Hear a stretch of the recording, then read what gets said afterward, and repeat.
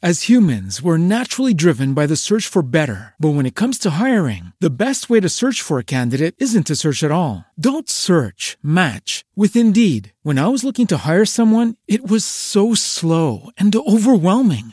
I wish I had used Indeed. If you need to hire, you need Indeed. Indeed is your matching and hiring platform with over 350 million global monthly visitors, according to Indeed data, and a matching engine that helps you find quality candidates fast. Ditch the busy work. Use Indeed for scheduling, screening, and messaging so you can connect with candidates faster. And Indeed doesn't just help you hire faster. 93% of employers agree Indeed delivers the highest quality matches compared to other job sites, according to a recent Indeed survey. And listeners of this show will get a $75 sponsored job credit to get your jobs more visibility at Indeed.com/podcast. That's Indeed.com/podcast. Terms and conditions apply. Hey, I want to take a moment before we start the show this week and say to everyone who is a patron or one of our supporters at patreon.com/Major Spoilers, thank you so much for everything that you do to keep everything going at the Major Spoilers Podcast Network. We certainly appreciate it from myself and Ashley and Rodrigo and Matthew and Samantha and Brian and Rob. And there's a million other people that are part of the Major Spoilers Podcast Network, and they all appreciate everything that you are able to contribute. And hey, listen, if you are not already a Major Spoilers patron, you can sign up today at patreon.com/Major Spoilers. Go and check it out because you're going to find a world of immense extra bonus content just waiting for you. The Major Spoilers Podcast covers news, reviews, and of course, spoilers, and goes into details about the topics discussed. So if you haven't read, listened, or watched the items we talk about, you might want to come back later.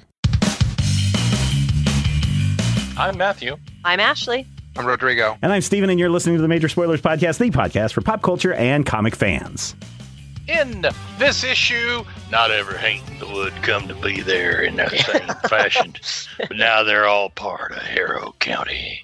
Plus, wrapping up the Wictive, aging up the Crystal Gems, busting open the Hellmouth, and doing that thing that we do with the news and the previews and the glaive and the hey, hello, nice lady.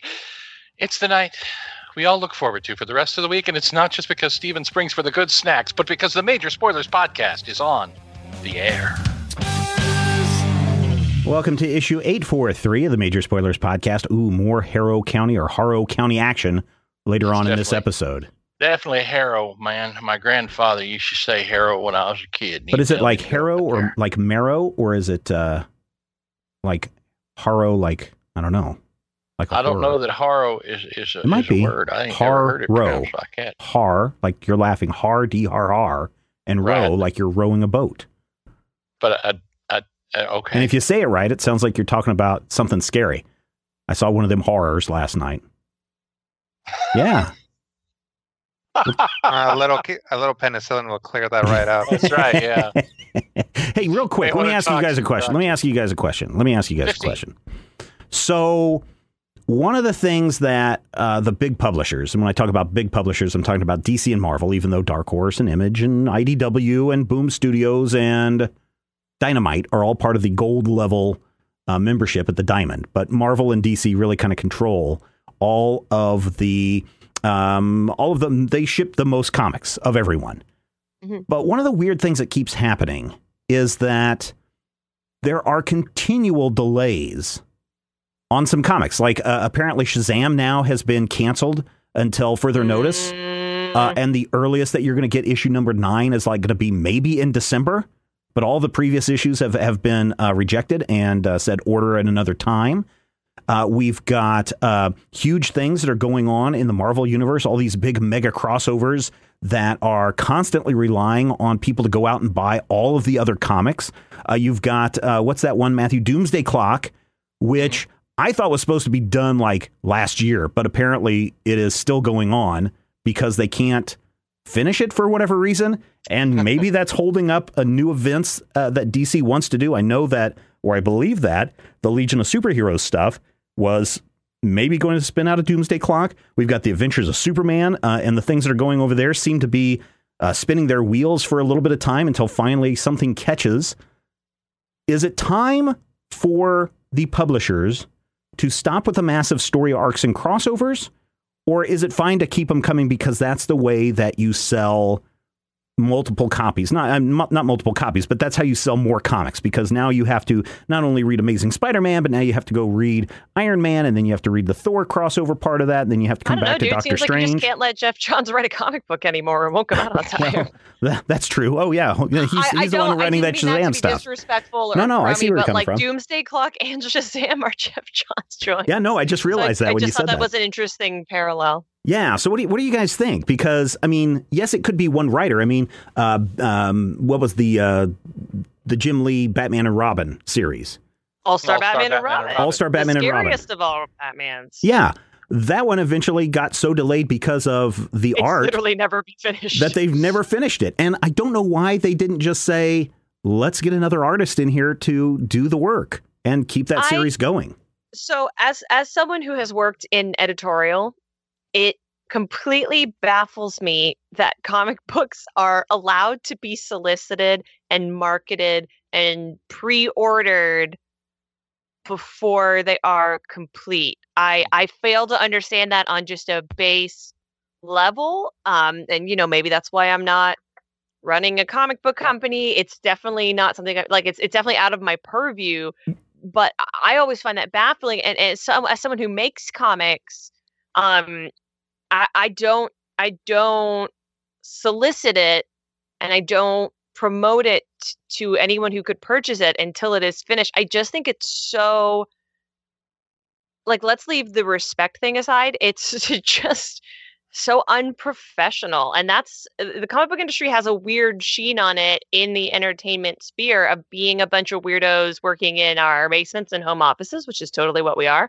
And by not being able to deliver things on time, you're just, I think, continuing that stereotype, but to your fan base. And I don't know if that's the healthiest way for the industry to continue to grow. Well, but so I see where you're coming from, right? It's like, hey, have the first arc done, have the first six issues done before you start soliciting stuff. Yeah. And then by the time you hit issue, take a long time. There's at least 7 places it can break down before you even get to the store. Right, because even by issue 6, then you should have issue 12 done, and so you've got the next arc done too. But at the same time, television and movies kind of do this, right? We get a trailer when we get a sizzle reel or a trailer for a movie saying, hey, kids, don't forget to go buy this movie ticket for May 1st when this movie drops. By the way, we're still editing this movie. Or in a case of a TV show where you're kind of invested in watching that TV show or season, they're still shooting while the season is still going on.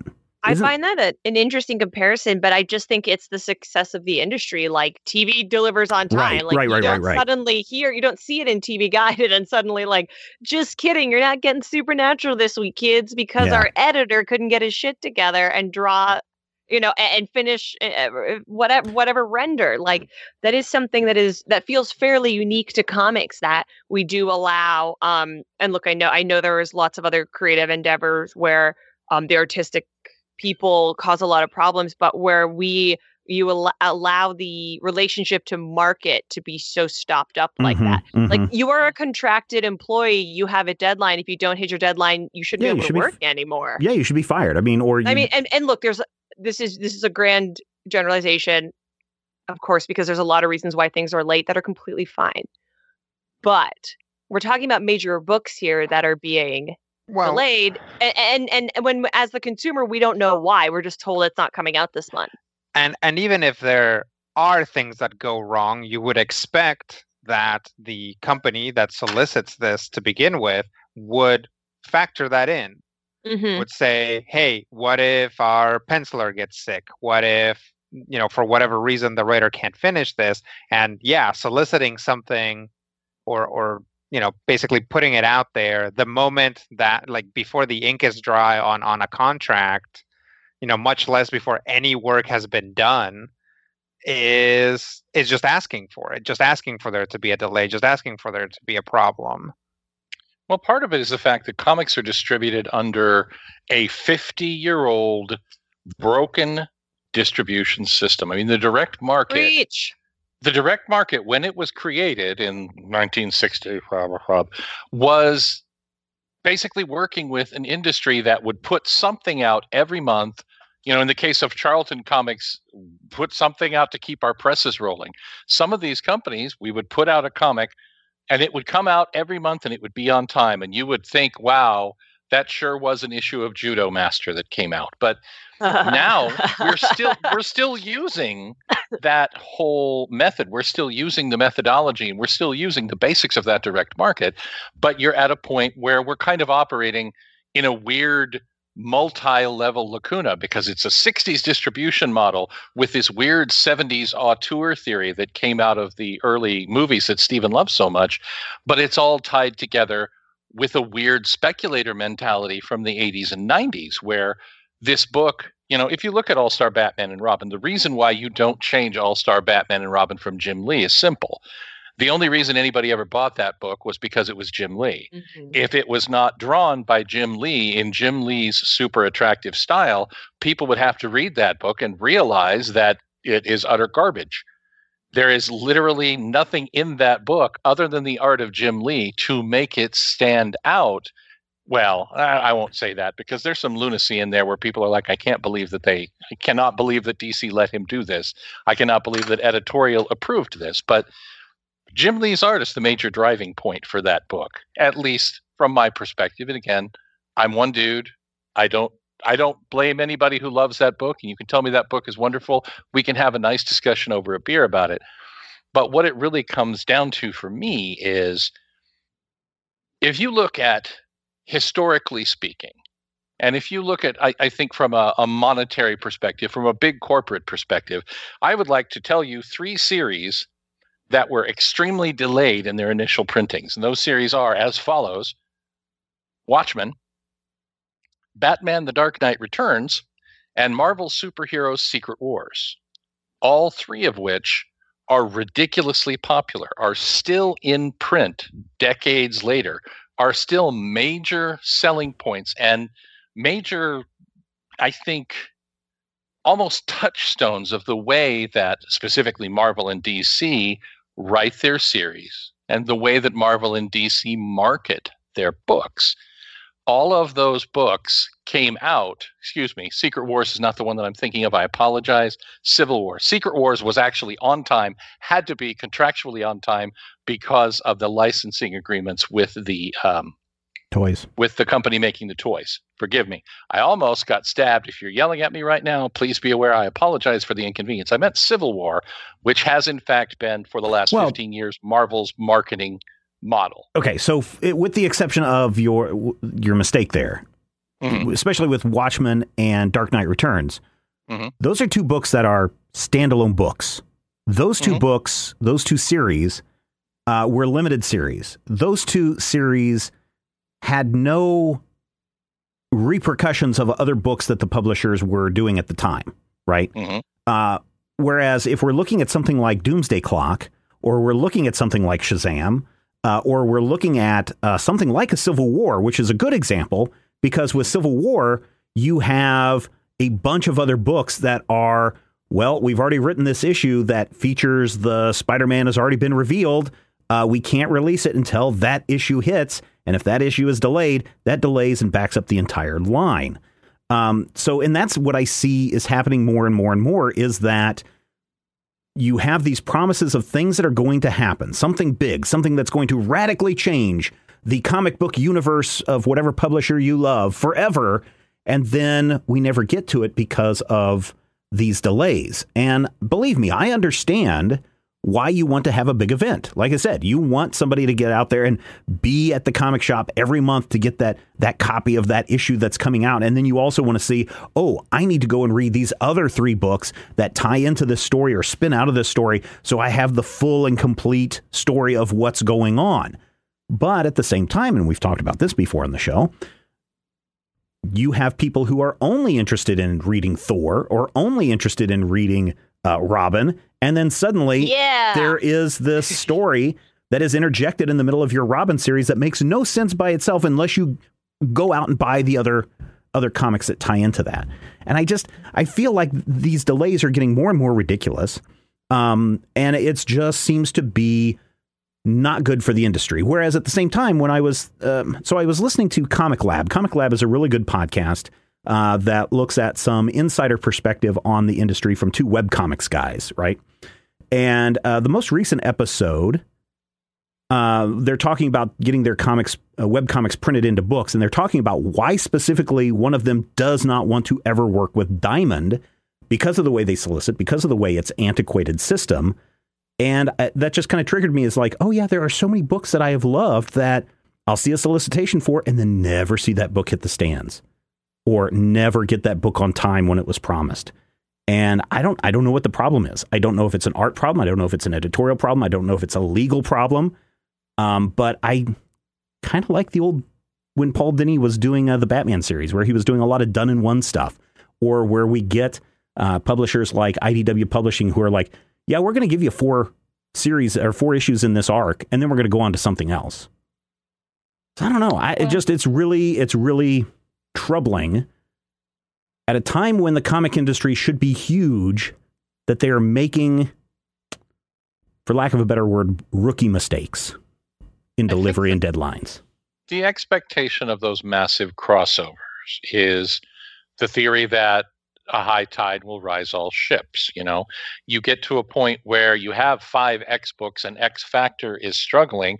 Let's do a crossover so that the fans who are buying X-Men will buy X Factor, and they might go, hey, maybe I'll buy X Factor next month. It makes sense from a perspective of let's try and expose the lesser known things to the audience that wants to see them. For me, it's a matter of balance. I don't have a problem with a huge, massive story arc. I don't have a problem with a big 7-issue crossover that ties into every comic book in the universe. It's just, you got to break that up. You have to take it, you know, and if you're DC, you have to take some of your darkness and give us a flashlight once in a while. You cannot go from horror to horror to horror and expect everybody to keep responding emotionally because you just killed, you know, somebody's butler last week, and now we're supposed to move on to the next big murder. Yeah, Jarvis is dead. It's a bummer too, because that guy was great in Agents of S.H.I.E.L.D. But I think, well, yeah, he came back too. That's true. I think that the whole problem, what it really comes down to, I think, is editorially speaking, if the only tool you have is a hammer, by which I mean a crossover, then every problem looks like a nail, by which I mean a bigger crossover. So I've been complaining for years that DC knows how to sell us Batman.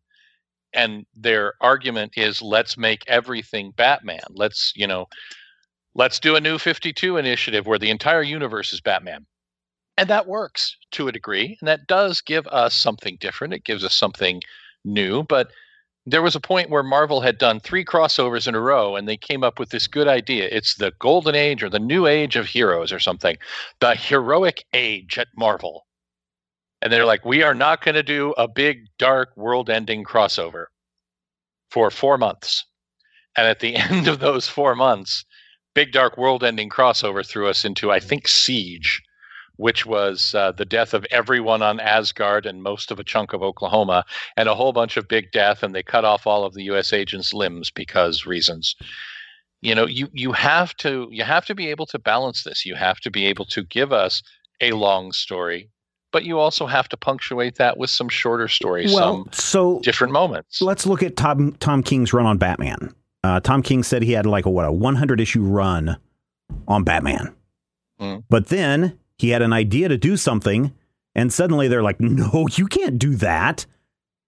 So we're going to take you off Batman, and you can finish your story up in another book, in another series. And that almost seems like the same thing. It's like, why? It's like, what's the phrase? Don't tell the universe your plans. If you want to make God laugh, tell him your plan. Yeah. And it seems kind of like the same thing. It's like Tom King says, well, I've got a 100-issue run on Batman that I have planned. Oh, no, you don't. And everything for those 100 issues have been building up. And now we won't be able to see that in the Batman run because now we have to go and find that other series. And let's hope that series actually continues, providing that everyone knows that, hey, at the end of what issue is it, Ashley 75 or whatever it's supposed to be, that everyone's supposed to jump over to the new book. And let's hope that book has the same sales as the main Batman book that just sells because people just buy it because it's been on their pull list for 50 years. and maybe he'll get to the end of that. I mean, these are kind of the problems that I'm talking about. I don't have a problem with doing a big, mega, standalone event a la Watchmen or Dark Knight Returns or, Golden Age or, anything. I don't have a problem with that. But the minute that you are causing potential problems with other series, that becomes problematic.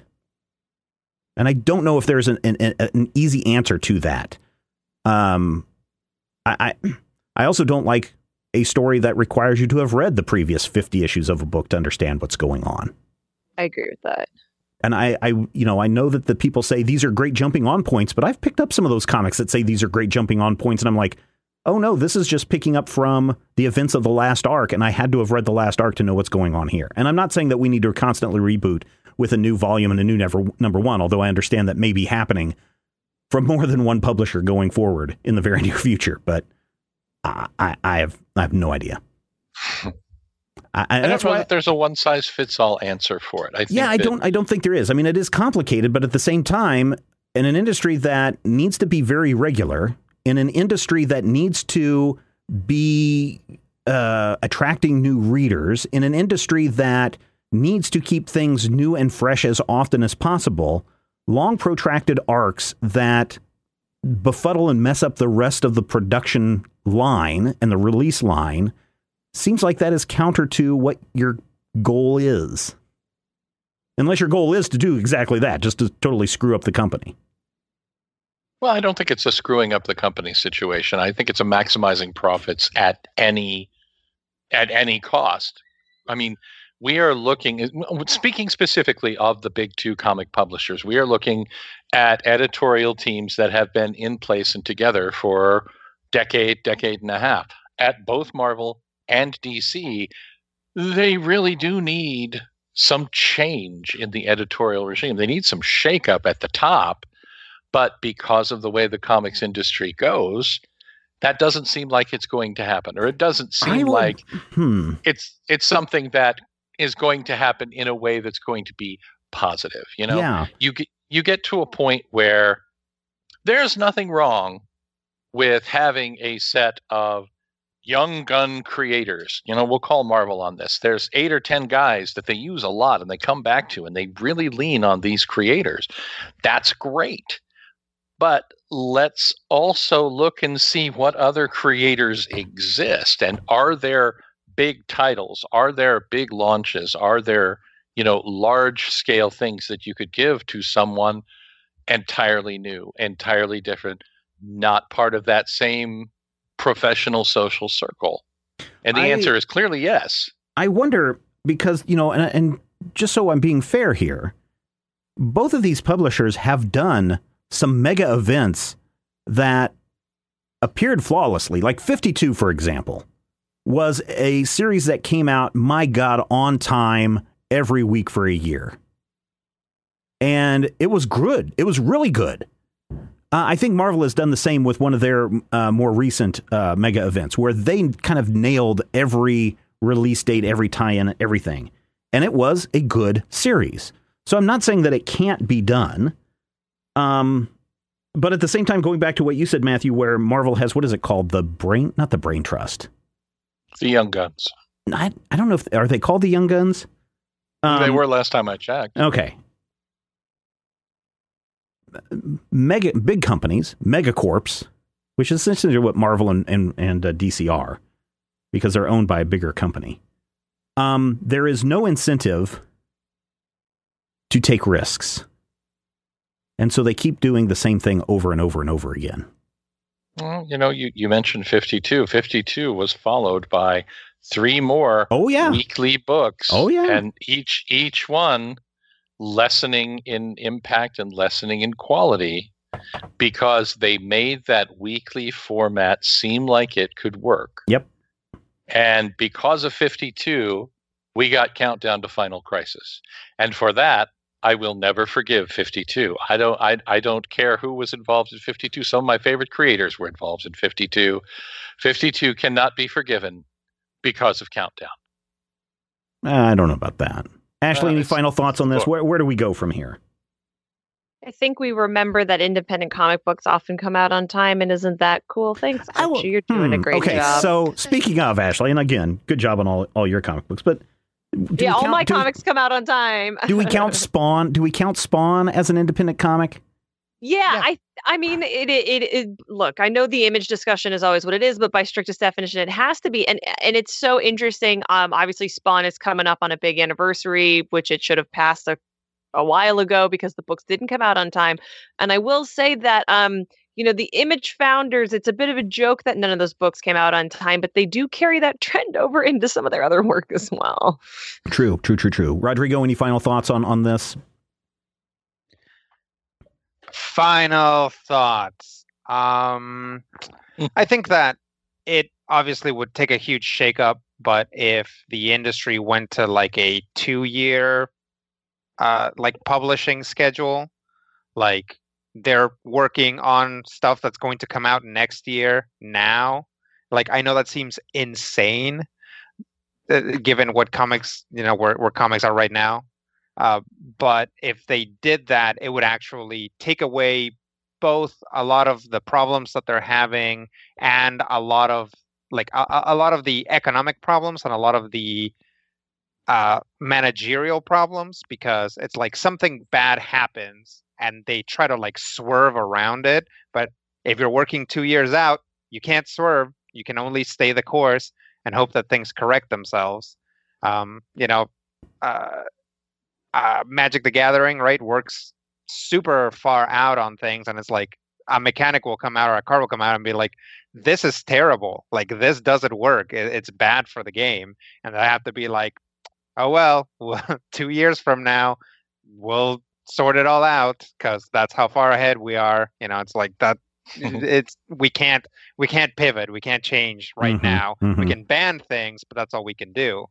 And I think that would actually, I know it sounds like I'm saying something bad, but that would actually be helpful. I think if they, the moment that bad reviews come out for a book and you're still tied down to doing 6 more issues of that book, you put out those 6 issues and, it's like you have to, because you have to. Well, then like you can actually get something out of that consistency and out of that.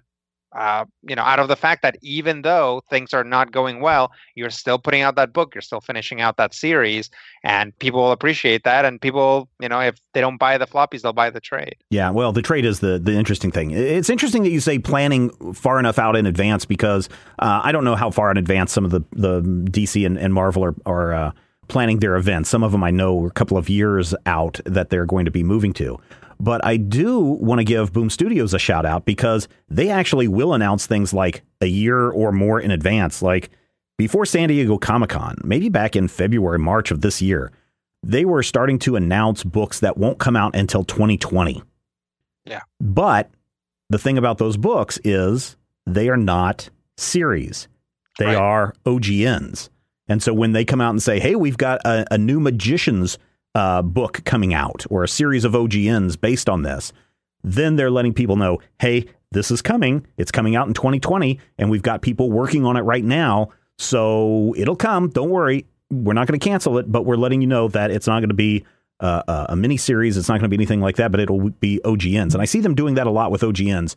And I wonder if, going back to Ashley's comment about if they worked 6 issues in advance, if they had to have 6 issues done, why go through all the problems of going to the single issue release? Why not just go directly to the trade, and every 6 months you get a new trade, or every year you get a new trade?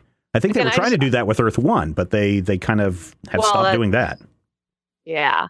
I also just find it interesting when we have these scheduling issues from the big 2 specifically, because my experience working as a newer creator, particularly on the independent side, is if you have to have your book done before anyone will even consider letting you pretend like it's going to go to a bookshelf somewhere. So it's just interesting that when people get further along, you'd expect people to get more experienced. And sometimes it seems that the opposite is what's happening. Yeah.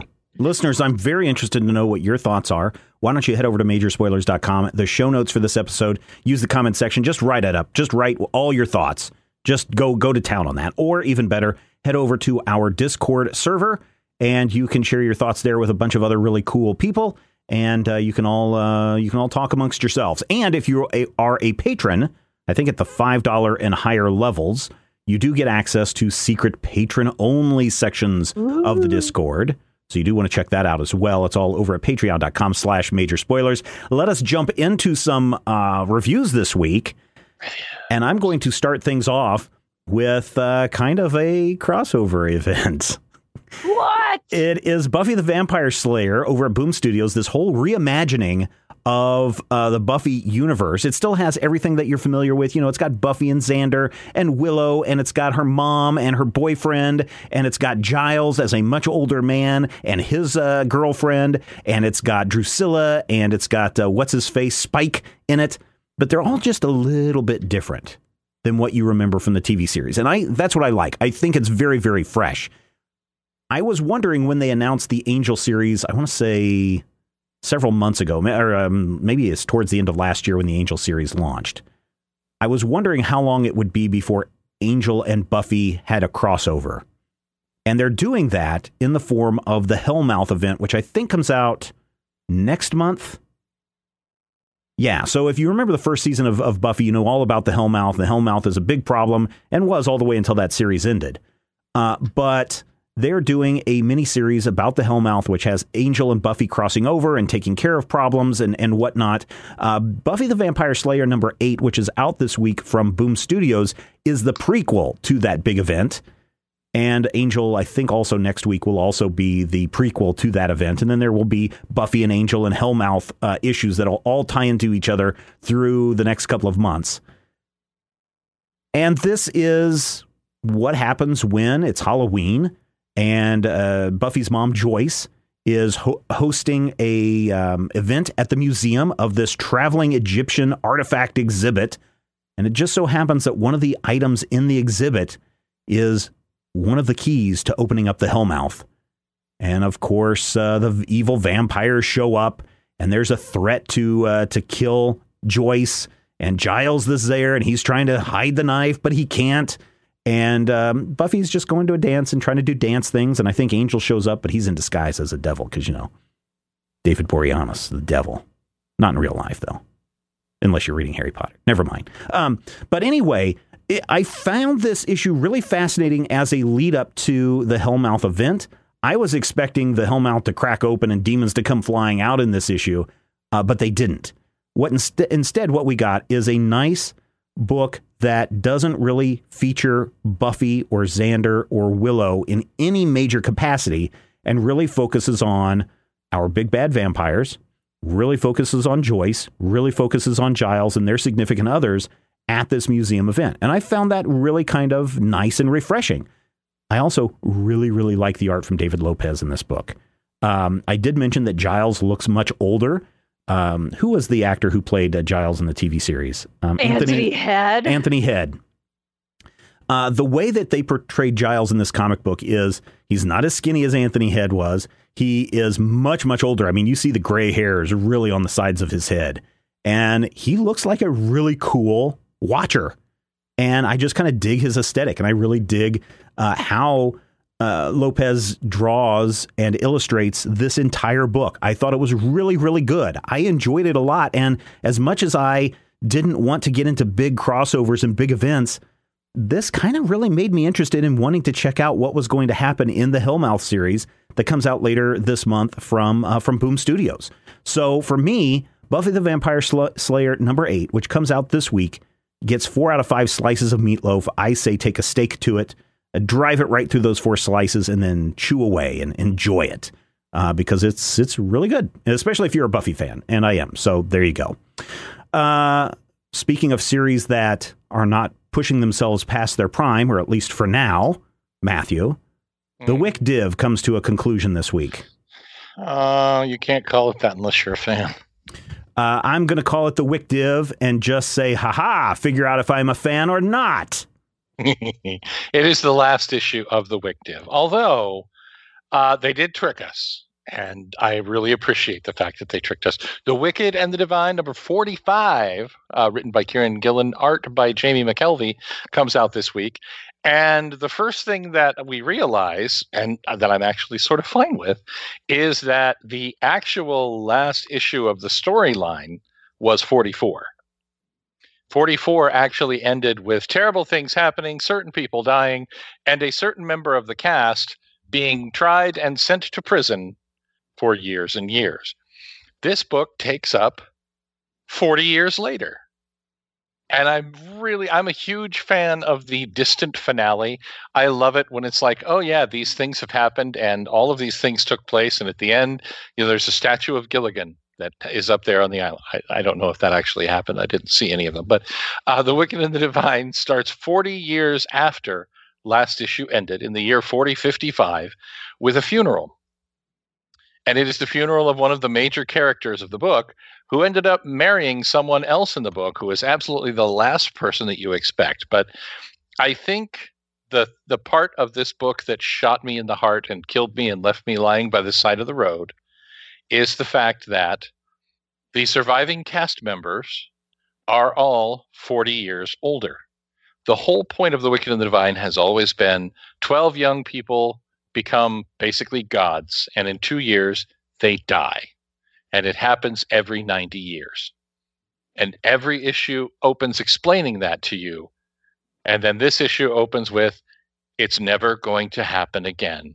Something else will. And I was sad at that. And then I teared up a little bit. And then we got to the actual funeral and saw old versions of all the people that we knew. One of them has a robot body. That's kind of fun. It's the future. These things happen in the future. And most of the issue is just dedicated to walking in, meeting everybody 40 years older, having a discussion, each one going, this is a little bit of what I've been doing, or this is what I'm not doing. Then we get a eulogy. Then the issue closes with probably the most Wickdiv moment ever. I don't know if any of you guys have been reading the book. I call it the Wickdiv, Matthew. You know I'm a fan. Or am I? Okay. Shut up. Anyway. Can't argue with that logic. Yeah, well, you could, but that way lies madness.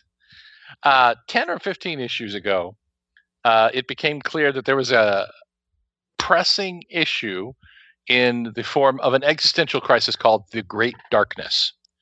Now, this is important because in the middle of the story with The Great Darkness, we are seeing things jumping forward in time 90 years at a time. So we see something that takes place in 1355 and then something that takes place in 1445, and we jump and we jump and we jump. For about 800 years, The Great Darkness is a problem, which means that for about 800 years, in the middle of this comic book, there are just blank pages. They are pure black pages, and all you see is the thing at the top telling you what year it is. For about 8 pages in the middle of this book. Now, the best part about it was it's an extra 8 pages if you actually bought the $3.99 comic. That's good. That is not how this book ends. However, if you remember that, and you read that, and then you read this, you will find the ending of this book, which is incredibly upbeat and very strange, and somehow weirdly reminiscent and evocative of that. And once again, there are several extra pages in this issue based on the average page count of a $3.99 book. It has a perfect ending. It is not the end of the story arc that we've seen. Again, that was last issue. But this is that moment. This is that coda. This is that high school reunion. This is that thing that old dudes like me really like when you get the band back together and it's like, oh, yeah, I went off and I lost an arm and I spent 200 years floating around with an invisible blue Fae guy in space, and then I was never heard from again. All of that sort of comes to play here, which is why the Wickdiv, number 45, Stephen, you can call it Wickdiv. Yay. The Wickdiv. I knew it came to an end last issue. I just knew that this was the epilogue. Because I read the book religiously. Yeah, of course, that's clearly it. Yeah. Five slices of meatloaf. You cannot fault this. This is a book that shouldn't have worked. This is a book that should never have worked. This is a book that I should not have been interested in because on the face of it, it's everything that I don't want to read in a comic book. And now that it's over, I'm really sad about it. Yeah, it's always good to try something new. You never know what you might discover, right? Yeah. Well, that's how I ended up eating some sort of weird lemon cheese ball this afternoon. It was really pretty good. Let's take a different tact onto our topic, main topic that we started the show off with, and let's look at a one-shot, Ashley, with Mother Maiden Crone from, who is this? Bedside Press. Is this an imprint of Oni? Or is this its own thing? No, Bedside Press is an independent comic book company. And Mother Maiden Crone they traditionally do make comics. They make a lot of really great comics. Mother Maiden Crone is all prose. So I thought this was very exciting. Divergence. And it explores, if you're not familiar, Mother Maiden Crone are the 3 classic archetypical stages of feminine life. That particular phrasing comes from a more witchcraft pagan tradition. So I was like, give me witches. I'm in. This is great. And this particular collection explores femininity through the eyes of trans characters, but these are not coming out stories and these women's embracing of their femininity. It's just a fact of life of each of these fantasy stories, which I thought was really cool because some people are trans in this world and they go about their lives and they do normal things, and not every moment is a crisis. And sometimes in media, when we're dealing with people who are representative as othered, the story is always about the very trauma of their existence. So I was like, great, let's do something that's not that with witchcraft. That sounds great. And this was headed up by Lila Sturgis, who I know is a fave, kicking around the major spoilers side. Most definitely. Yep. It's a collection of short fantasy, and I think short stories, and I believe the same thing about backup comics, are harder to write than longer form stories because you have to do the same amount of work, but with much less geography. And I found that even though the theme is heady and it's complicated and it's very like of this time, I found that it was handled with such grace and such aplomb that a lot of the times you kind of forget what the thesis of the book was. And I think that is to its credit. There's a really wonderful story that if people know me or they listen to a lot of the podcasts, they'll understand why I loved this. It's just about this woman, and she's a mage, and her only magical power is she has vulpomancy, so she could turn into a fox.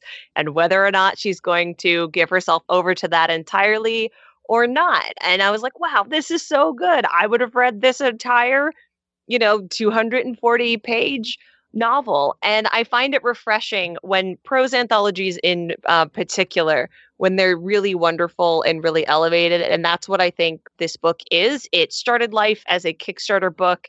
It is now available on Amazon. I'm not sure if it's hit traditional bookstores or not yet. I couldn't find that online. I'm really sorry.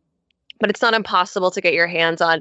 And I really think that if people like any of the keywords that I've brought up, whether that is LGBT stories, whether that's witchcraft, whether that's fantasy, or whether that's foxes, I think they'll get a lot out of this book. And it's one of those books that as a creative person, when you engage with, you want to walk away making something new.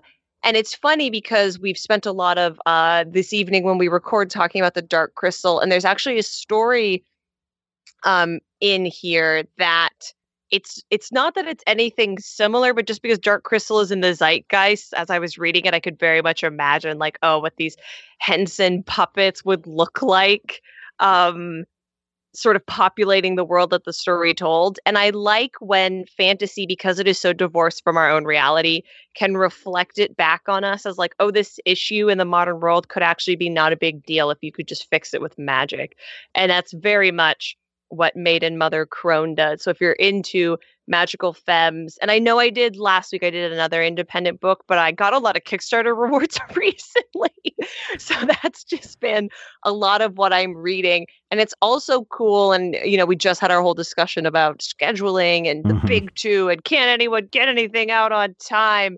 Timing is obviously always an issue with crowdfunding, but it is really cool to watch a bunch of creators who are unbridled and nothing but supported creatively by the production company, the publishing company behind them, as opposed to, and look, I love superhero comics, but sometimes you read superhero comics and you understand that it is people working toward the editorial goal rather than their creative goal. And a book like Mother, Maid, and Crone is just nothing but wonderful, unbridled creativity. And I'm sure there was an editor who at one point questioned a story beat, but it's like watching people being let go on their creative impulses. And I was just really struck by the book in a way that I wasn't anticipating. And I put down reading the His Dark Material series, which is obviously a very beloved and lauded fantasy series as well. And I was like in no way disappointed to live in these 25 individual worlds and step away from that instead. I have the Kickstarter copy. There's a different cover. So I have the funny pink one. You guys will have to buy the blue one. It's really, really fabulous. I like everything that Bedside Press does, and I would really encourage people to pick it up. Very cool. Thank you so much for that, Ashley. Rodrigo, over in television, everyone wants 5 seasons and a movie, and it looks like Steven Universe has finally gotten his wish. Yeah. So the Steven Universe movie came out yesterday, 2 days ago, if you're listening to this on a Wednesday. Hello, future people. And it was fun. I mean, I watched it, and it so the story picks up like 5 years after the events of the last season. And Steven and the Crystal Gems have gone on to really help everyone out, and everything seems to be going fine, and everyone's happy. And then all of a sudden, a new threat appears. Oh, no. And they have to deal with it. So a few things about this this movie. It is a full-on musical extravaganza. Like, obviously, Steven Universe has a lot of music in it, and pound for pound has a lot of songs, since it tends to have relatively short episodes, often with a song in them. But this is very close to that sort of musical where the characters might as well just sing their lines to bridge the songs. There are a lot of songs in this. There's like a season's worth of songs in this. So if that's what you're into for Steven Universe, already you should be in through the door because of this. It introduces a new villain who I found a lot of fun and pretty compelling once you start figuring out what her deal is. Also, I would say definitely there were probably the 2 best songs in this, in my opinion, are the 2 songs that the villain sings. So there's that as well. That said, if anything, this movie to me really feels like a victory lap.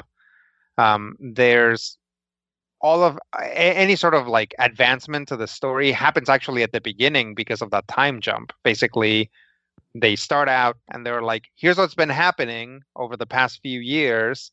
Everything's fine now. And then the events of the movie take place. And then the events of the movie end. And there really isn't actually much of an impact once it's all done, which is, I guess, kind of what you have to do when you do a tie-in movie. It like all the characters are there. Presumably it's canon. But there is no real advancement of anything having to do, again, except for the initial time jump. And because it's a movie and it's meant to stand alone, the whole what feels like first half, but it's probably the first third of the movie, feels like they're just covering what happened. In fact, there are like multiple scenes that cover the events of the show. There's like a the beginning of Sleeping Beauty, Disney's Sleeping Beauty, where they're like flipping through the picture book. There's that for the events of the movie. Then there's a song that's basically the "Everything's All Right Now" song, in which each of the main characters sing a verse about their deal. Like basically, it's like a here's my arc from the show. So it's like now there's like kind of 2 consecutive things of just like catching up on what's been happening from the show. This is who these characters are and everything. And, being a fan of the show, I'm watching this and I'm like, yeah, the music's fun and it's all good, but I already know this. And then a big part of the main action is that all of a bunch of the characters lose their memories. And so they have to kind of cover again like major arcs, major pieces of their arcs to recover their memories. Mm-hmm. So it's like so much of this is hey guys, wasn't Steven Universe great? Here's some new songs about how great the show was and about how great each of these characters are and about kind of what we learned along the way with these characters. Which is why I say that this whole thing just really feels like a victory lap, right? It's like, I can't believe we got this series done, guys. I can't believe they let us put like a space lesbian wedding in this show. Like, what else could we possibly want? Let's just do a movie. Let's just do an hour and a half of like cool adventure and lots of songs and like characters interacting with each other and me losing $20 in a bet with my wife because the one fusion that happens is the last new fusion is the last one that I could have possibly expected, and I'm still kind of weirded out by it. I love that fusion, man. I figured you might, but to me it was like I was like, there is no way they're ever going to do that, and sure enough they did. So some surprises here as well. Altogether, there's nothing wrong with it, but it at the same time weirdly feels disconnected because it seems to have no impact on the characters, while simultaneously feeling like a big rehash. So that kind of takes away from it. But these characters are great. I love them. The singing is great. I love it. The music's fun. All the characters are like every character that you love from Steven Universe is there in this, even if they're just in the background. They even get in some like Steven Eats a Donut type moments as well, because that's a big part of the show. Right. You have to do that. So, there's nothing wrong with it, but it didn't feel impactful. It didn't feel, after having this show where even those episodes in which nothing magical, only mundane things happened, and in retrospect, you look at those episodes and you're like, this really advanced the plot. This is actually a very relevant episode, even if nothing, actiony or magical happened. Having this movie in which, kind of everything's reset by the end of it is, I don't know. It felt backwards. It felt like it felt like nothing should have happened in the movie, and it should have been very impactful. Is like what Steven Universe tends to do, and instead, lots of stuff happened. But in the end, we're just kind of back to the Crystal Gems as they were, and no big deal, and it's all good. So I'm going to give this 2.5 slices of meatloaf. It was a very enjoyable experience. We actually bought it on Amazon because we don't have cable. And I'm not upset about it. I rewatched it again this morning because we watched it at midnight last night. Rewatched it again today. Lots of fun. I'd say definitely check it out. If you have cable, you probably have it on demand somewhere, and probably don't actually have to spend any more money on it. Cartoon Network's app is really weird, though. Yeah. Well, you might have to deal with that. But if you have like Comcast or whatever, it might just be stashed in your on demand. I'm not sure about that. I can't speak to that because I don't have it. There you go. All right. Thank you for that, Rodrigo and Matthew and Ashley. Listeners, you can find even more reviews over at Majorspoilers.com. What are you waiting for? Point your browser, Majorspoilers.com, right there. Set it as your default homepage so that every day you can come and find all the cool stuff that we're doing just for you. Speaking of cool stuff, let's talk about Harrow County, Volume 5, Abandoned, where, some major revelations in a book that I thought was not going to be super... Revelation-y? I didn't think it was going to be that. You mean a volume that wasn't going to be very revelatory. Yeah, I didn't think it was going to be very revelatory. And then suddenly it's just like, oh no, here's here's who this big monster in the woods is. Oh, here's Emmy's real, where she comes from. Oh, Emmy didn't go there. Oh, yes, she did go there. And it just is suddenly, I'm just like, oh my God, this book continues to surprise me every time we go and read a new volume. So, Matthew, what's going on with The Abandoned? Give us a rundown of what The Abandoned is and what his story is, or its story is. Well, The Abandoned is, in my head, always Old Buck, the monster in the woods. The one who looks like a cow and a dog and a chicken and has many, many, many, many eyes. But as this volume starts, he's telling Emmy a story about the evil people that we saw in the last chapter, who actually turn out to be her metaphorical family, and explaining who they are leads to them explaining who he is. He's actually one of them. Seems like their creator, right? Isn't he like the father of them all? Metaphorically fathered, yeah. I'm not entirely sure if he physically created them, because we do see him physically creating creatures and giving them life. But yeah, he was actually one of them as Malachi, is that correct? Yeah. Yep. My brain is going either Malachi or Malachite, and that's the Steven Universe thing. Marrakesh. Marrakesh. No, that's a city. No. But yes, Malachi. Malachi actually became so disillusioned with his terrible metaphorical children that he walked away into the woods and became a terrible beast monster. And then stupid people come and try to hunt him, and then it starts to get ugly.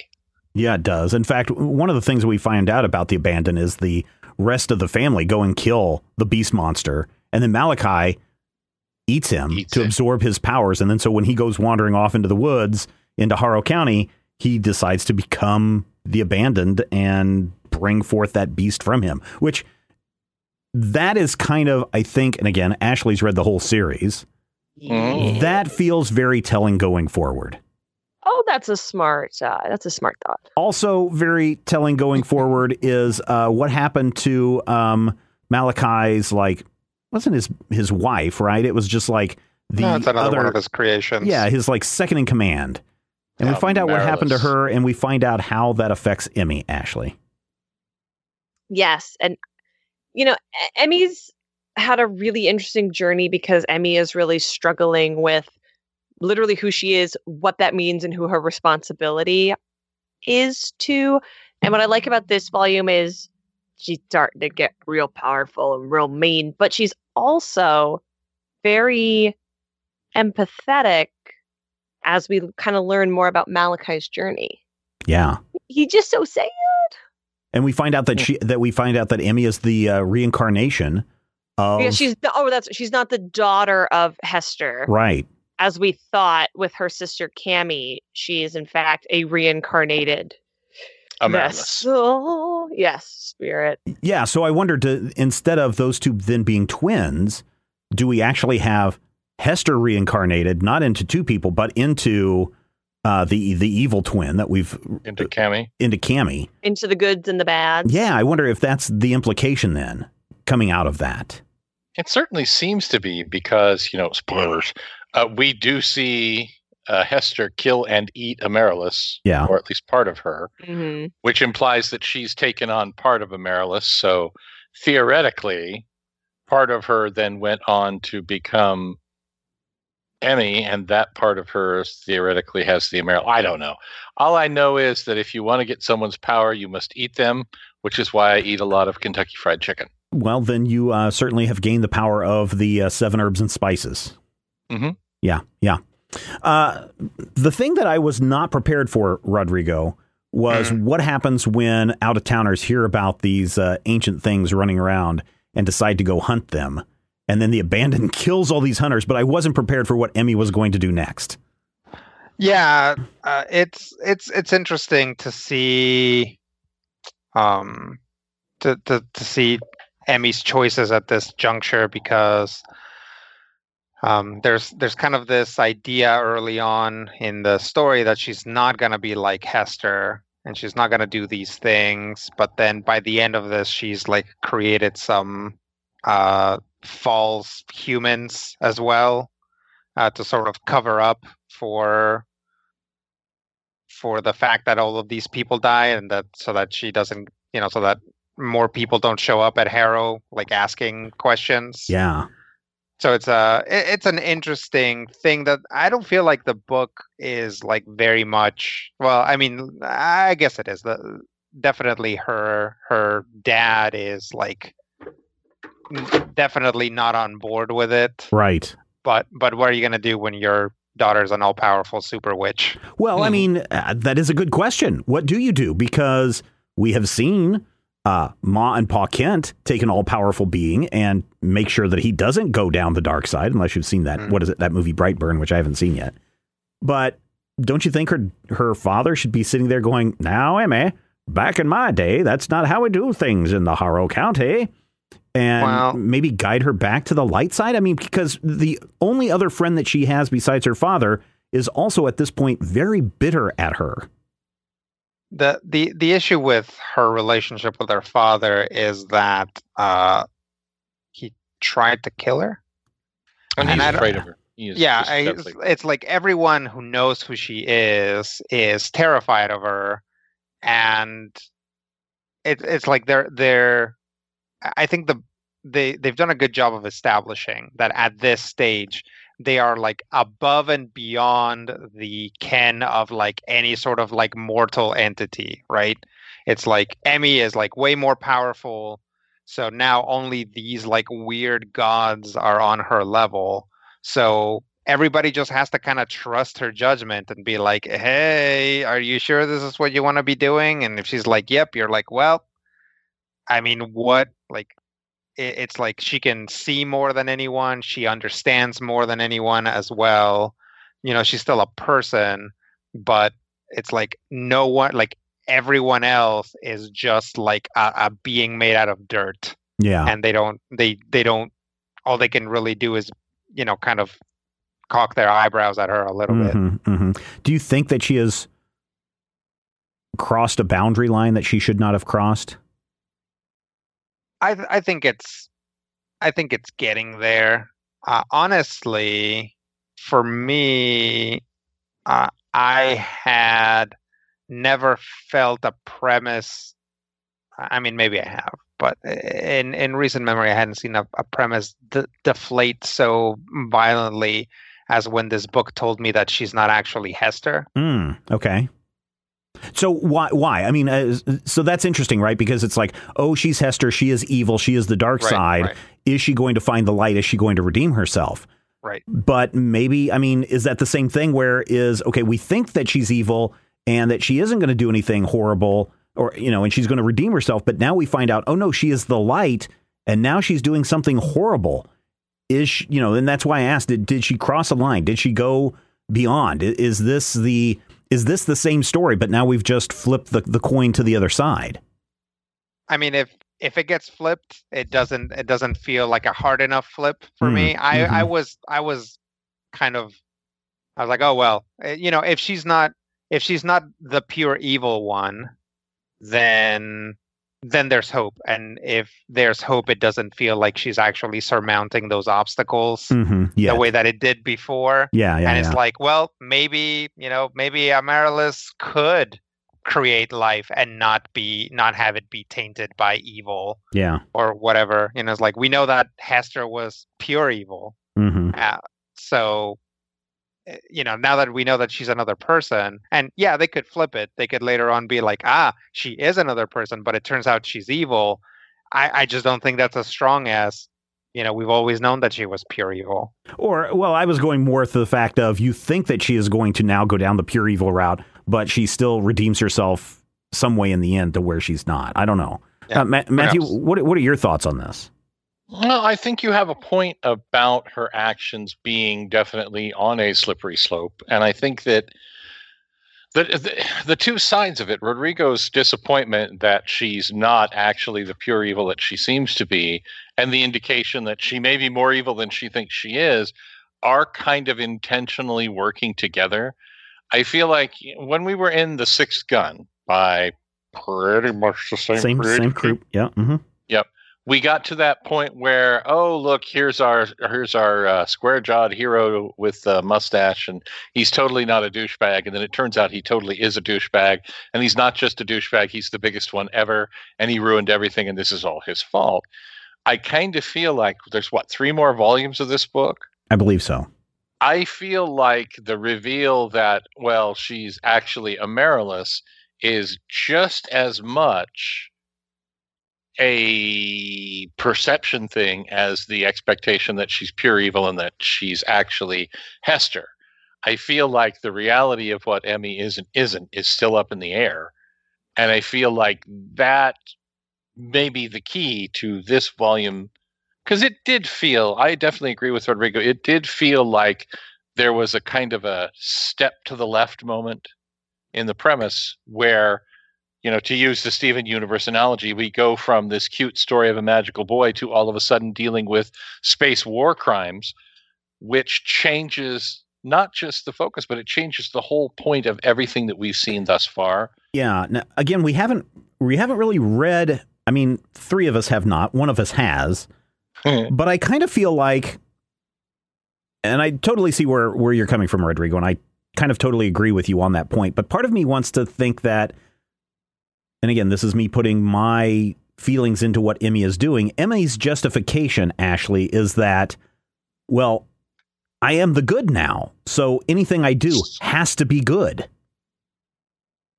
And so therefore... Sorry, what? that Emmy is thinking to herself, well, I am of the good side. I am not Hester. So everything that I do, including creating people, is okay. Does that make sense? Yeah. That's kind of a backwards logic thing from a young child's perspective. Well, she's 16, right? So yeah. she's young, so it makes sense that would be her. I don't mind that justification, because that's something that a lot of young people would think. And does it ring false, and is it absolutely a lie? Like 100,000%. But I think at this point in her hero's journey, this is like her dark cave moment. You know what I mean? Yep. So, I mean, is it a bummer? Yes, but I'm also, I think, a little biased because I know how it's going to turn out. Yeah, that's why I was like, don't give too much away. Yeah. Because I do kind of want to see what happens next, and it feels like with however many issues we have left, or how many volumes we have left in this, that now we start coming out of, depending on which story structure you like, it feels like we are coming out of the darkness. And we're coming into the final 3 steps of the story circle, or we're hitting the 3rd act of the series. Difficult to understand. Really, you have trouble with the story circle? Yeah, I don't understand them at all. Okay. They make literally 0 sense to me. Yeah. No, I mean, I if you're going on the hero's journey, there's this setup. If you're going on the story circle, there's this setup. It just feels like now we are into that final turning point. Maybe we're at the bottom of the story circle, but we're really at that part where we are at our darkest moment for Emmy, and she's going to have to come out changed one way or the other, and is going to have to make some kind of a sacrifice one way or another.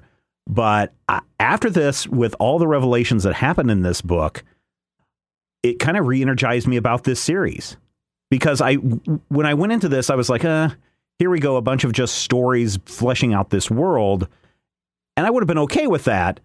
But it really wasn't something I was looking forward to in this book. And then we learn about Malachi, and we learn about Emmy, and we learn about, what she is doing and the other things that are going on. And then suddenly all these little stories suddenly make a lot more sense. And I think the Malachi stuff is like truly incredible. I love it so much. That's pretty fascinating reveal. Yeah. The only thing that I was kind of disappointed in is I realized that this is a serialized monthly book. But a couple of times in the book, it felt like they were repeating themselves. And I kind of wish that when you're putting something together in a trade, that you could maybe just like rip out that page and not include it, because it just feels so redundant. But, that wouldn't be a good thing either. But that was my biggest complaint about this, was some of the redundancy. But Rodrigo, I think you maybe had a bigger problem with just Emmy making the people and going against her nature. No, my biggest problem was that reveal. And honestly, I mean, Harrow County's been good so far. I'm sure. I'm sure they'll make something good out of it. Really, the issue is that I feel like I was given a premise, and then it's like, aha, well, twist. It's actually a less interesting premise. Yeah. So to me, it just kind of takes a little bit of the excitement out of it. But I'm still in it. It's all good. Mm-hmm. Matthew, did you have any major problems with this volume? My biggest problem, and it's more of a structural problem, and my appreciation of certain parts of story more than others. But my biggest complaint, especially when you get into a volume, this is what I like to call the settling of the concrete volume. This is the point where, we're 4 movies in and Harry Potter has to actually learn some things about himself. Or no, he doesn't. Hermione's going to do it all for him. We're 3.5 seasons in, and now something's going to happen, and creatures are going to come down from space, and they're going to want to create brunch. Whatever it is that's happening is the point where we're kind of narrowing what seemed like that wide open sandbox. And it's definitely something that a story has to do, especially if a story is going to have an end, which I believe that stories should. I've been reading comics for years and years and years, and I'm tired of never, ever getting a really solid ending. So I feel like it's kind of a necessary evil to get where I think the creators are going, but it does make me a little sad to see some of those, here there be tigers, empty spaces filled in with a clear knowledge of, okay, that's an island. Okay, that's a duck. That's a brooch. That's a hat. That's a pterodactyl. It does change my enjoyment of the weird, crazy, unexpected magiciness of it all. But it changes it into something different. And I think it changes it into, if I'm not mistaken, there's only like 12 more issues of this book. So we are 2/3 of the way through. It's changing us into whatever our final arc is going to turn out to be. Whether it's the hero's journey, whether it's, Abbott and Costello go to Disneyland, whatever it's going to be is happening here. And so there's a little part of me that's a little heartsick to see those possible imaginary theories being thrown by the side for the actual concrete reality of what's happening. That said, I don't hate what's happening. I feel like the story is still as strong as it has been, and I feel like the art is really, really good. And that Malachi reveal is just a yeah, no, it really was a good reveal. I really enjoyed that. I was really like, oh, this is cool. And then when I really, like I said, I didn't expect anything going into this book, and I came out just, the world kind of flipped a little differently for Harrow County. Ashley, was there anything in this volume that you didn't care for, or that you found problematic or troublesome? There's something that I would say that I found troublesome. I didn't think the reveals were the most creative reveals that ever revealed. Like the Malachi reveal is the one that I think is really good, but the idea that like she's not actually the daughter, you're like, oh. Mm-hmm. Okay, so you're kind of trying to be different for difference sake, and that's okay. I don't mind that so much because there's a lot of superheroes and there's a lot of genre stories that don't try to be different at all. Mm-hmm. So I would rather that they tried to do something a little off the beaten path and it didn't completely land than the opposite. Yeah, I have some thoughts, but I and some questions and some directions that I want to talk about. But I really think it's something to talk about when we finish this series. Yeah, so we're going to come back. Don't worry, ladies and gentlemen. We're going to come back. We're going to finish this series. I don't know if we finish it before the year is out or not, or if we have to jump into next year for it or not. I'm pretty sure we try to finish it all this year, but maybe not. I don't know. But we're going to. I think we got all of them, but I think we got all but one. I think, yeah, we may have to jump into January or something for that. But I still am enjoying this series. And this is the second Cullen Bunn series that we are working our way completely through, and it's still working for me. So I'm still giving this a go pick it up and read it recommendation. Ashley? Yeah, absolutely. Especially if you've been playing along this far. Yeah. Rodrigo? Oh, yeah. Yeah. If you've gotten this far, you probably should just push through to the end. Even if this isn't the strongest volume for me, I still think it was good. And Matthew? There's a little bit of what I like to call that third act itis going on, but that's not necessarily a fatal flaw. It's still a good book. It's got some of the best back and forth conversation that we've seen to date. And Dad actually gets to do something other than cower in the kitchen. So, that's always a plus. Yep. All right. That will wrap it up for this installment of the Major Spoilers podcast. Next week on the show, Atomic Robo and the Knights of the Golden Circle. That will definitely be an interesting conversation. But thank you, everybody, for being part of this week's show. And thank you for being part of the Major Spoilers experience. As always, we live for your feedback, so use the comments section at Major Spoilers to share your thoughts and reactions to this and every episode. Or even better, send us an email to podcast@majorspoilers.com. And don't forget that you can support this show and everything we do by becoming a patron at patreon.com/majorspoilers. That's it. It's over. Go home. We'll be back next week because we know that you love comics, and we do too. Stop talking about comic books or I'll kill you. I don't care if the Hulk could defeat the Man of Steel. I'm gonna rearrange your face if you continue to debate whether Logan's claws could pierce Steve Rogers' shield. I just couldn't care less if they bring back Kraven. And I don't care if Spider-Man's a clone.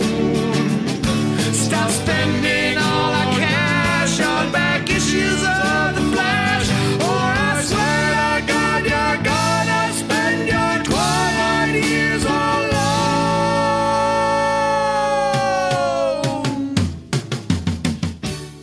This podcast is copyright 2019 by Major Spoilers Entertainment, LLC.